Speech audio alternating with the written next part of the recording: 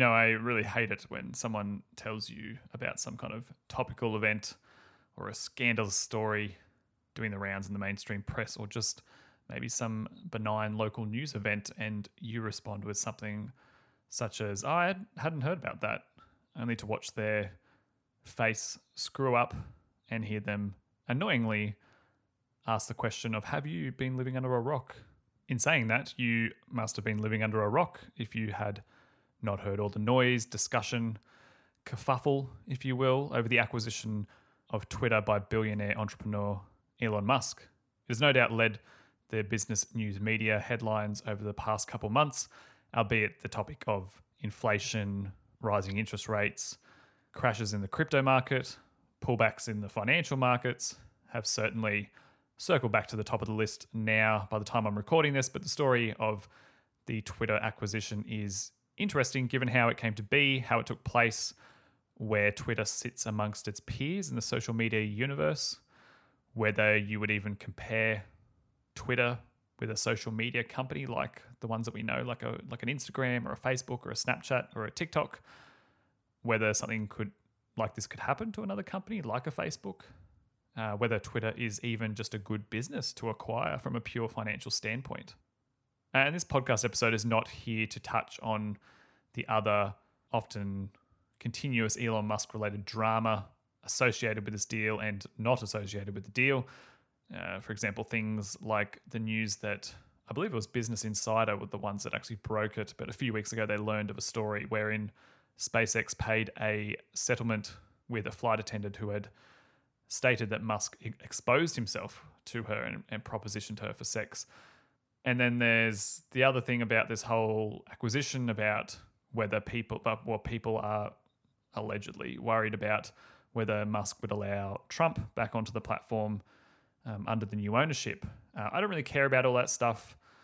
And that's not to say some of those aren't important questions or topics, but that's not the point of this episode or this podcast. I want to focus on the story of this happening, how it happened first and foremost, as that in itself is a bit more interesting than some random blue check Twitter user threatening to leave the platform if Musk buys it.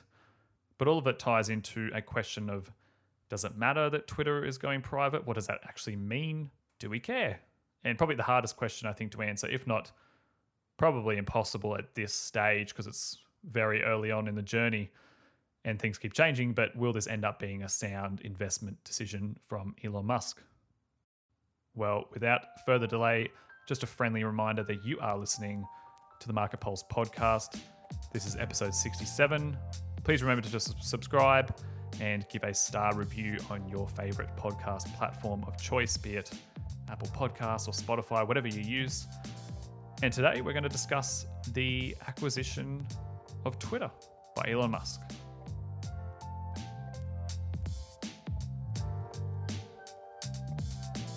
This is just about how the past works.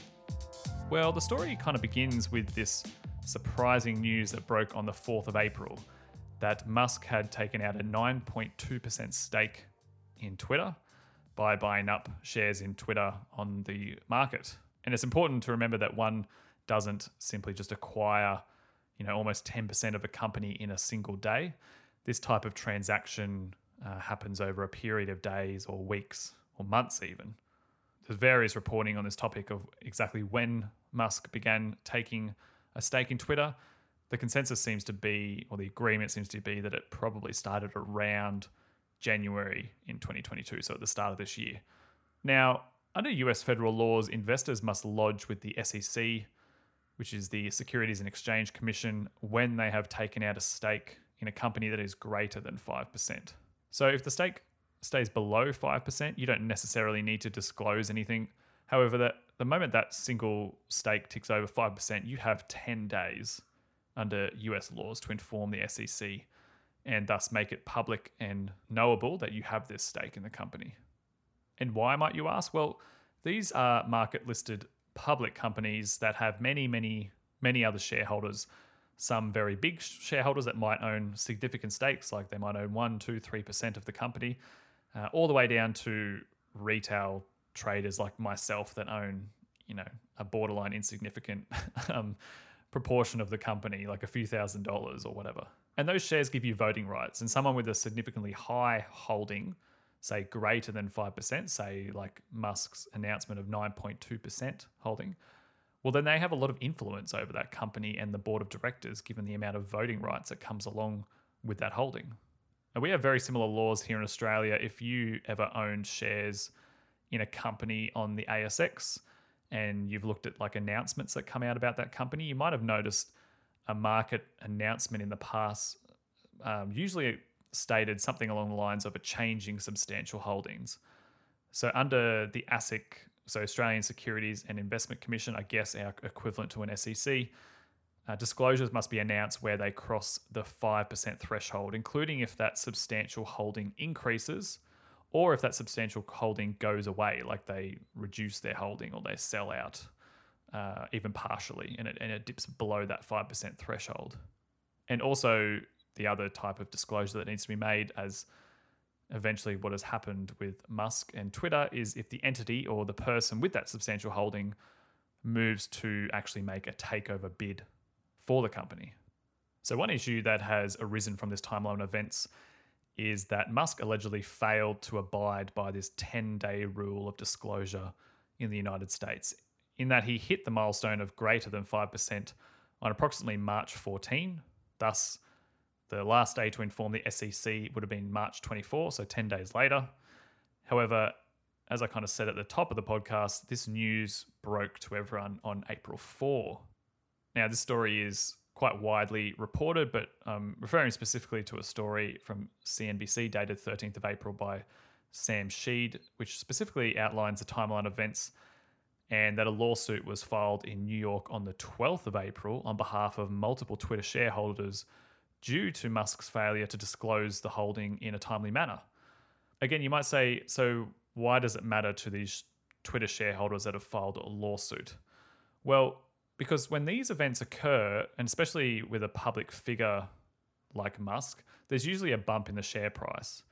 And when it comes to this particular scenario with Elon Musk announcing his stake in the company, there was quite a very decent pop in the share price of Twitter when this news broke. Now, remember, Musk is a successful entrepreneur in his own right. He has been a founder and co-founder of many companies which have been snapped up for huge sums later on. Most notably, he was a founder of what became PayPal, and that was acquired by eBay back in the days. He's the current CEO of both Tesla and SpaceX. So if he is making a business decision such as this acquisition, certainly excitement and buzz would quickly follow. The same thing would happen if a Jeff Bezos or a Bill Gates or a Warren Buffett made these moves. Regardless of what you think of them, they do have a successful track record in either turning small little startups into Goliath companies or just making extremely wise investment decisions like a Buffett. So when news broke that Musk had taken a 9.2% stake in Twitter, the share price jumped up and closed 27% higher that day.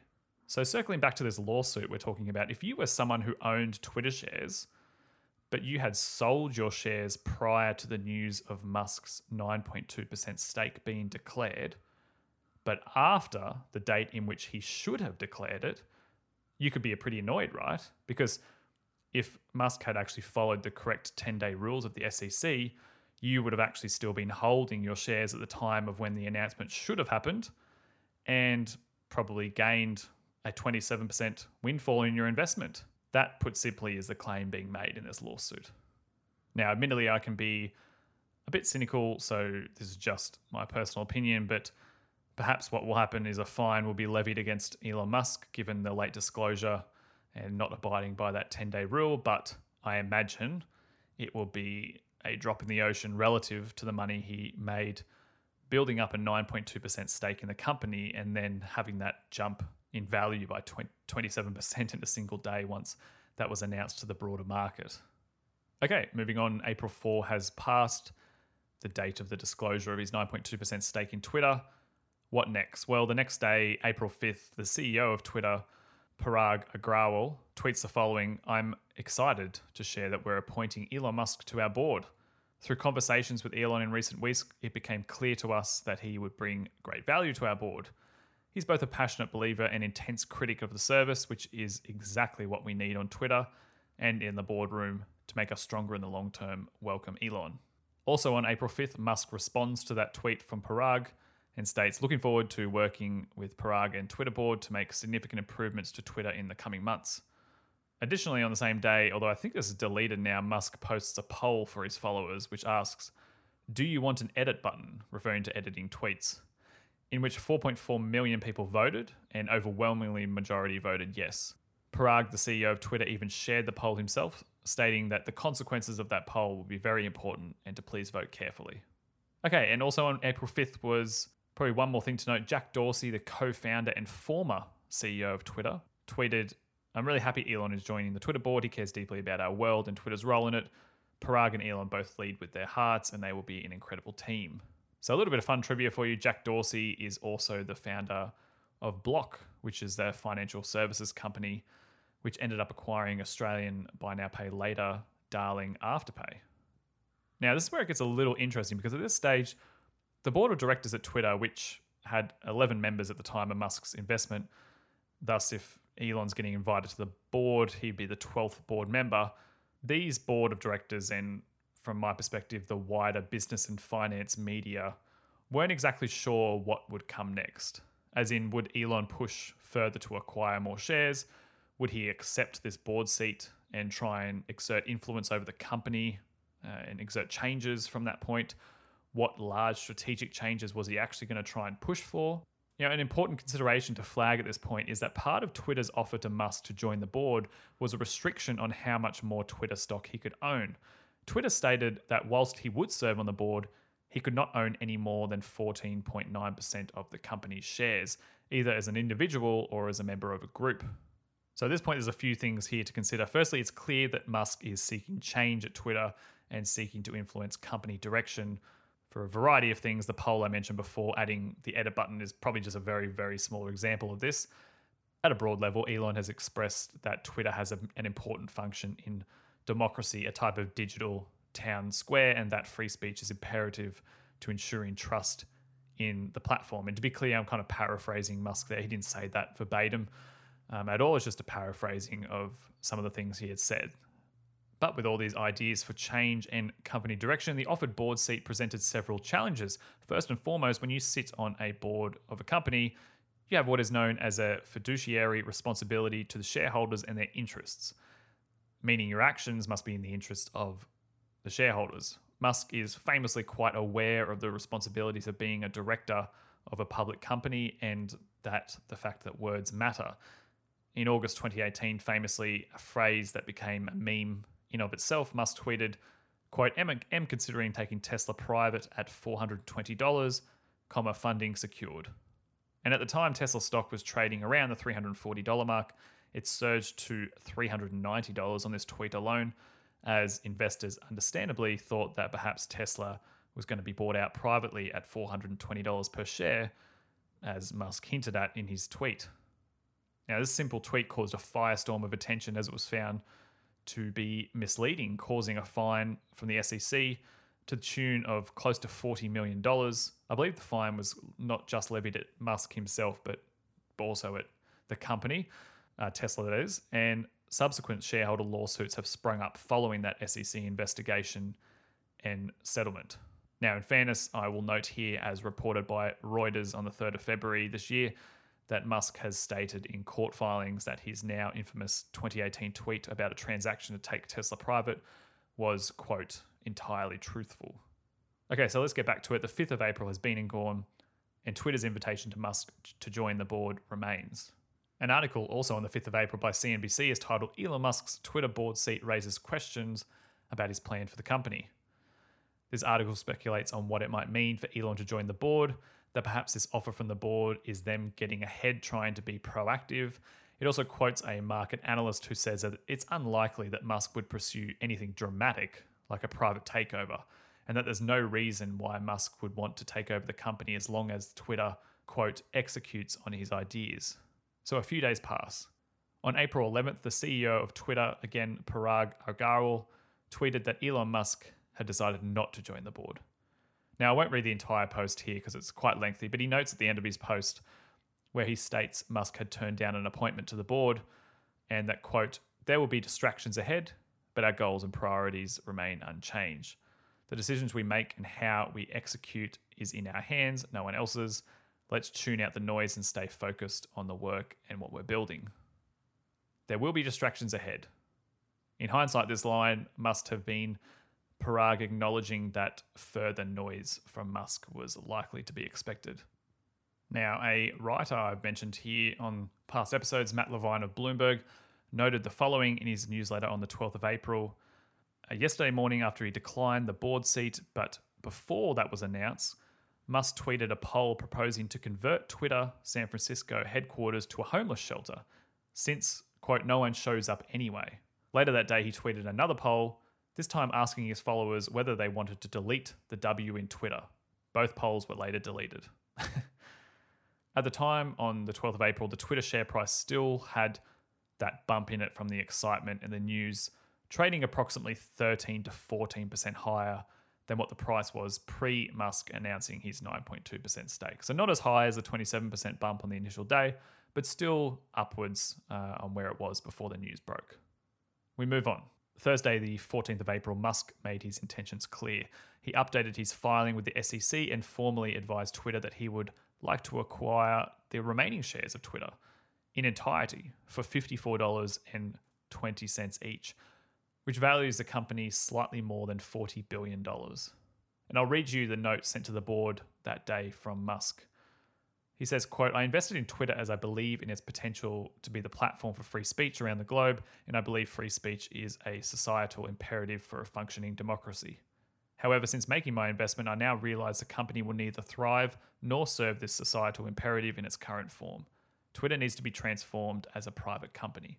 As a result, I'm offering to buy 100% of Twitter for $54.20 per share in cash, a 54% premium over the day before I began investing in Twitter, and a 38% premium over the day before my investment was publicly announced. My offer is my best and final offer, and if it is not accepted, I would need to reconsider my position as a shareholder. Twitter has extraordinary potential. I will unlock it.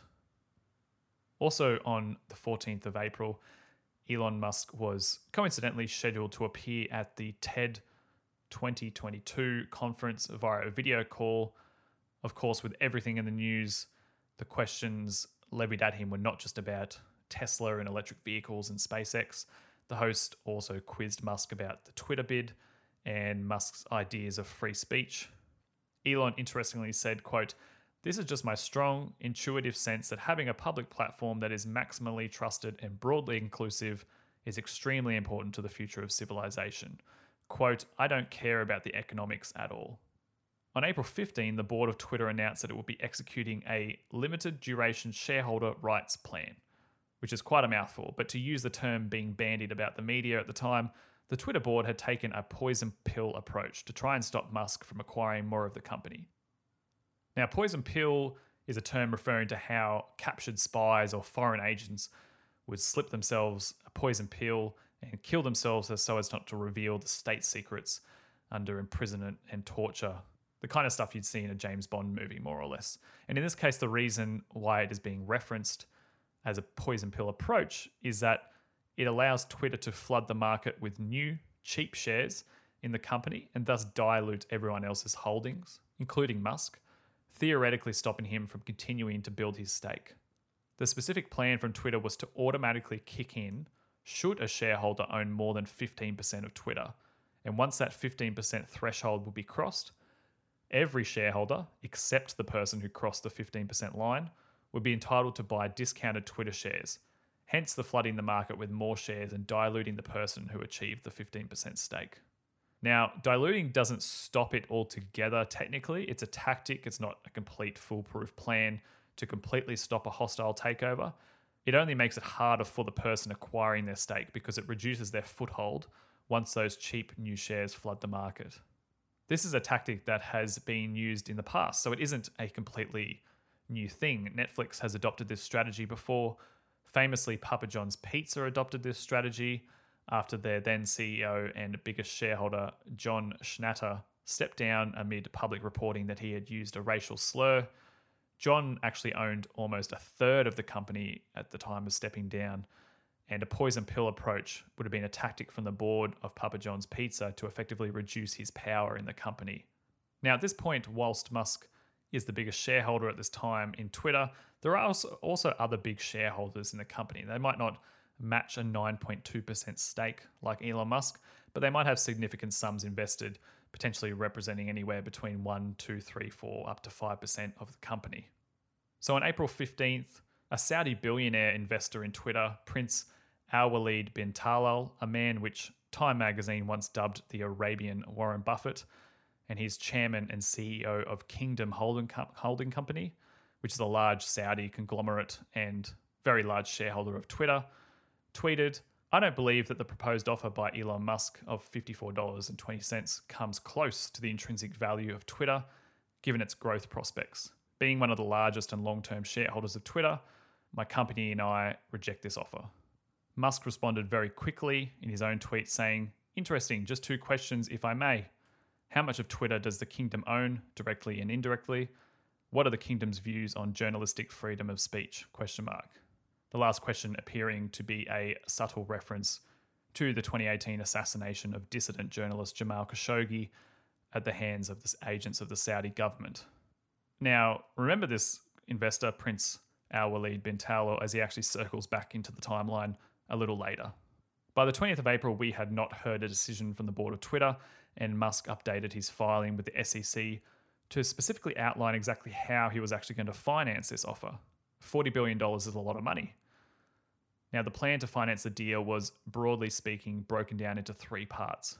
First, Musk had secured a commitment from Morgan Stanley for $13 billion in lending to Twitter itself to assist in financing the purchase. Secondly, Musk had also secured $12.5 billion in lending to himself personally, which was also from Morgan Stanley, and this was in the form of a margin loan facility.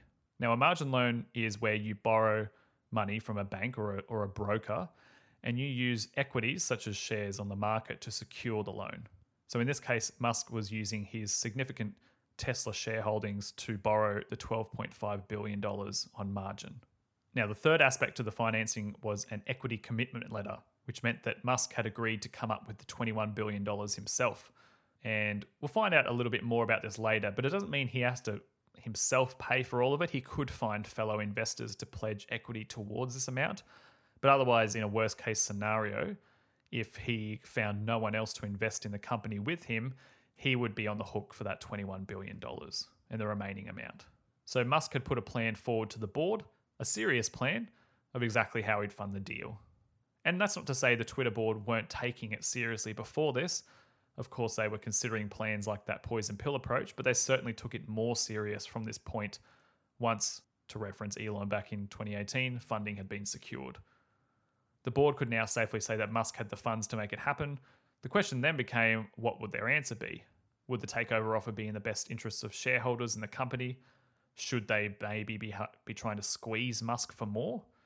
Are there other buyers not named Elon Musk that might be interested in Twitter? These would have been questions debated amongst the board at this time.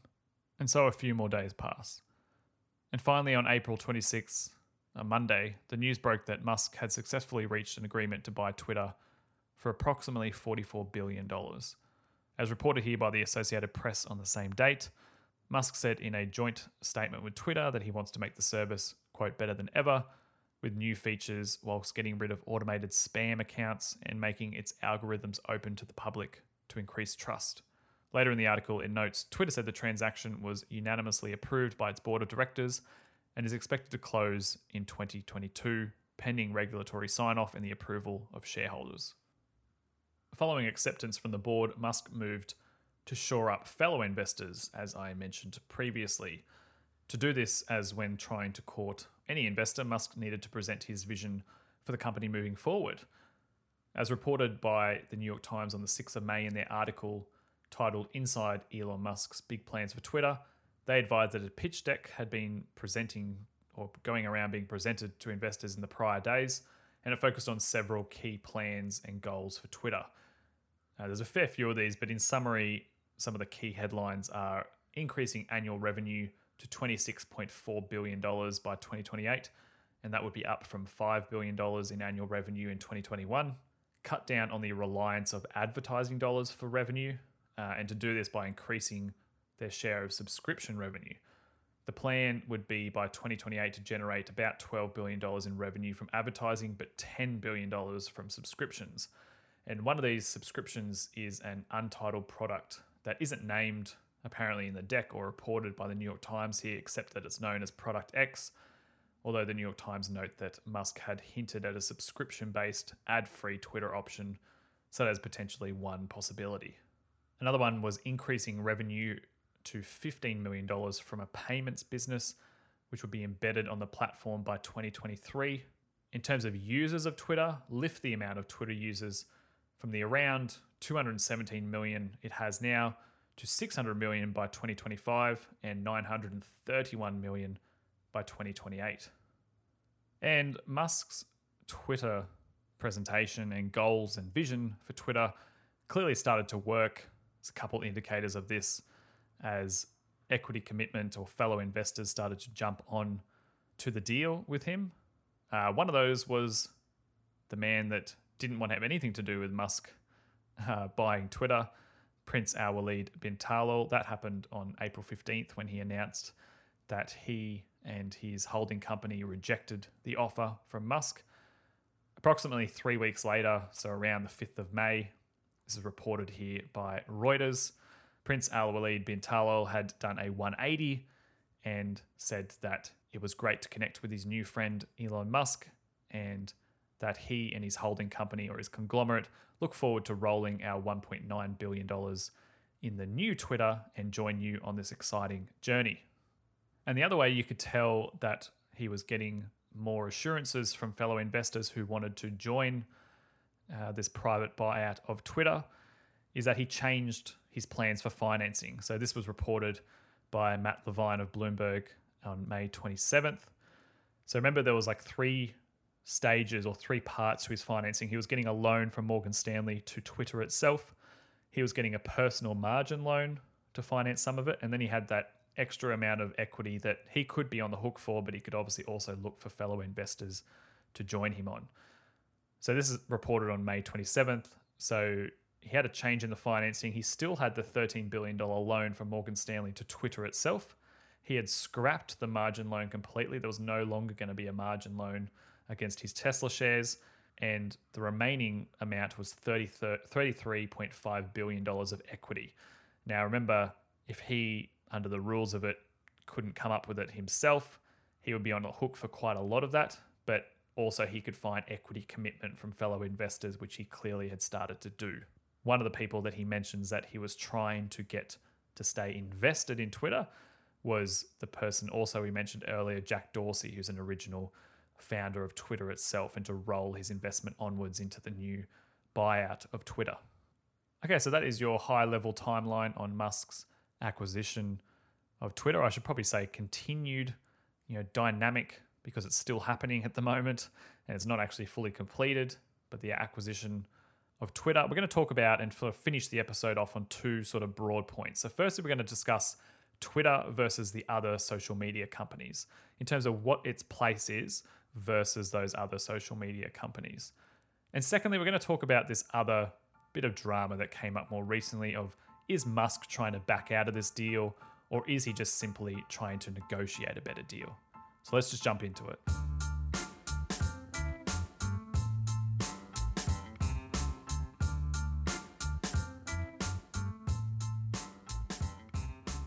So I think one interesting take on this is comparing Twitter to other media or social media platforms. Because one of your first thoughts hearing about all this is, who the hell uses Twitter? And I say this as I do have a Twitter account, but I guess I'm saying that from a statistical point of view, in that it's much more likely for you that's listening to this episode to be engaged on a platform like Instagram, Snapchat, Facebook, TikTok, YouTube, than it is for you to be engaged on a platform like Twitter. Now, I'm taking some of this data just from a statistics website. So this is looking at the popularity of social networks worldwide. So this is not just US data or US users, but actually worldwide users. And it's ranked by number of monthly active users. So at the moment, Facebook sits around the 2.9 billion monthly users. YouTube trailing behind 2.5 billion. WhatsApp has about 2 billion. Instagram 1 or close to 1.5.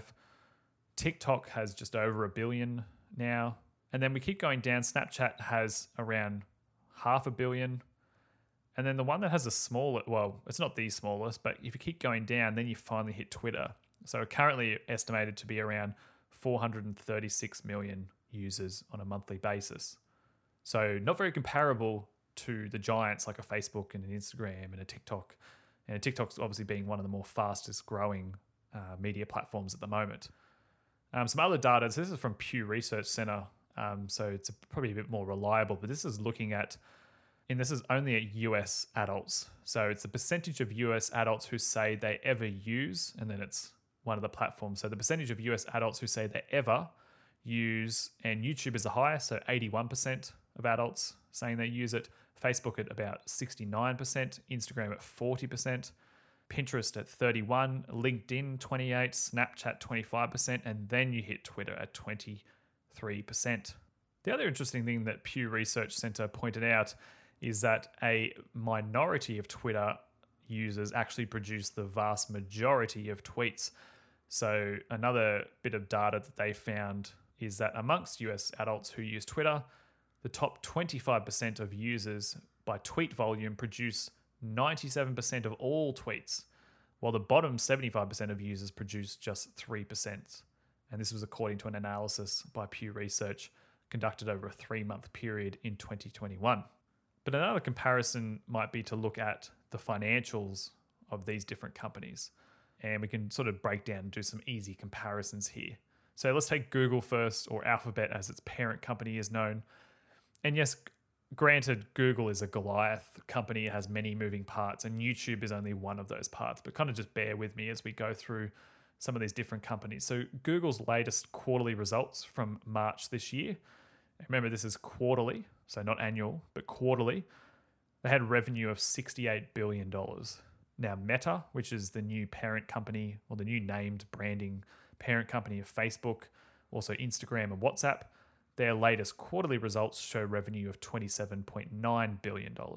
Now, ByteDance, this is one to caveat because it's not actually listed on the stock market, so we kind of don't have very transparent view over it. And I don't have a quarterly breakdown, but this was reported by Reuters in January this year. So TikTok owner ByteDance saw its total revenue grow 70% year on year to be about $58 billion in 2021 alone. Now, again, let's probably put a lot of asterisks on that one, because if you actually look at the article, which you always should do with these ones, it says it sources, quote, people familiar with the matter. So we'll take it with a grain of salt, but a guide nonetheless. And finally, last quarter, Twitter quarterly revenue was $1.2 billion. And their net income was just $500 million, so about $512 million.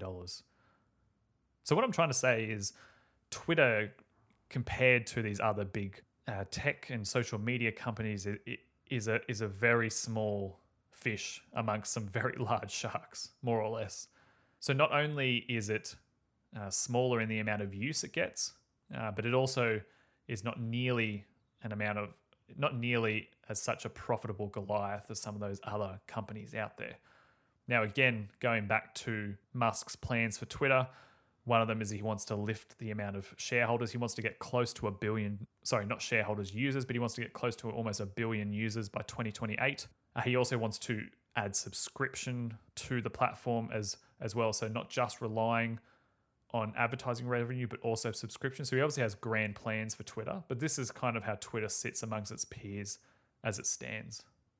So the other thing I want to talk about is, I don't know what to call it, the bot issue, or is Elon trying to get out of this deal? So on May 13, Musk tweeted that the Twitter deal is, quote, temporarily on hold, pending details supporting the calculation that spam/fake accounts do indeed represent less than 5% of users. So what's going on here is that Twitter had estimated, or had been estimating, that around 5% of users were more or less like spam or fake accounts. Musk was hinting that he thinks the figure is more than 5%. And I guess the speculation of this was, is he trying to angle at trying to get a better deal? If he thinks that the amount of spam fake accounts represent more than 5%, then maybe that devalues Twitter and maybe he can try and get a better deal on his acquisition. In terms of the whole putting the deal on hold pending the details of this analysis of the amount of fake accounts, again, as I'll reference again, reported by Matt Levine of Bloomberg the day after on May 14, this more or less is what he says is this isn't really a thing because Musk signed a binding contract to buy Twitter. So I think probably the important consideration around all this, because I don't know, this is ongoing, it's dynamic. Everything I read seems to indicate that he can't just pull out of this deal by now. And if he did so, he would run the risk of massive lawsuits or being forced by the courts to actually move ahead with the deal as was signed by the contract. But there's a couple kind of like external factors that are probably playing on Musk here, because remember, he's using some of his own wealth to finance this as well. So in the background of all this happening, the markets just generally have not been having a good time this year, but especially over the last month or so. And for example, so Twitter had that, like I said, it had that initial sugar hit to the share price when Musk announced this acquisition of $54.20 or around that figure.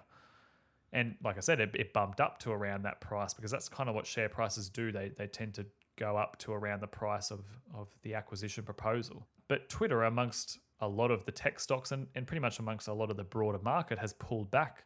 It's actually trading closer down to around $40 a share at the moment because the whole market has tended to pull back at the moment.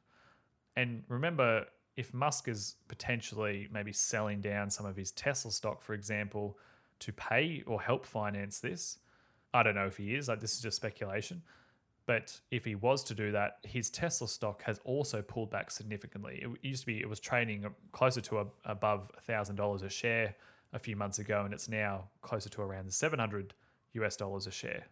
And the other thing that's on the background of this is rising interest rates, because a lot of the fellow investors that are coming along for the ride might be venture capitalists and hedge funds. And when I say they, I mean everyone has just been used to cheap financing and cheap credit for such a long time. And now it seems like we're hit a stage where that's changing for the first time in a long, long time, where that access to cheap credit is kind of either drying up or it's just getting more expensive. And that's probably playing on to the deal in the background. There's market conditions as this deal has played out has become less favorable.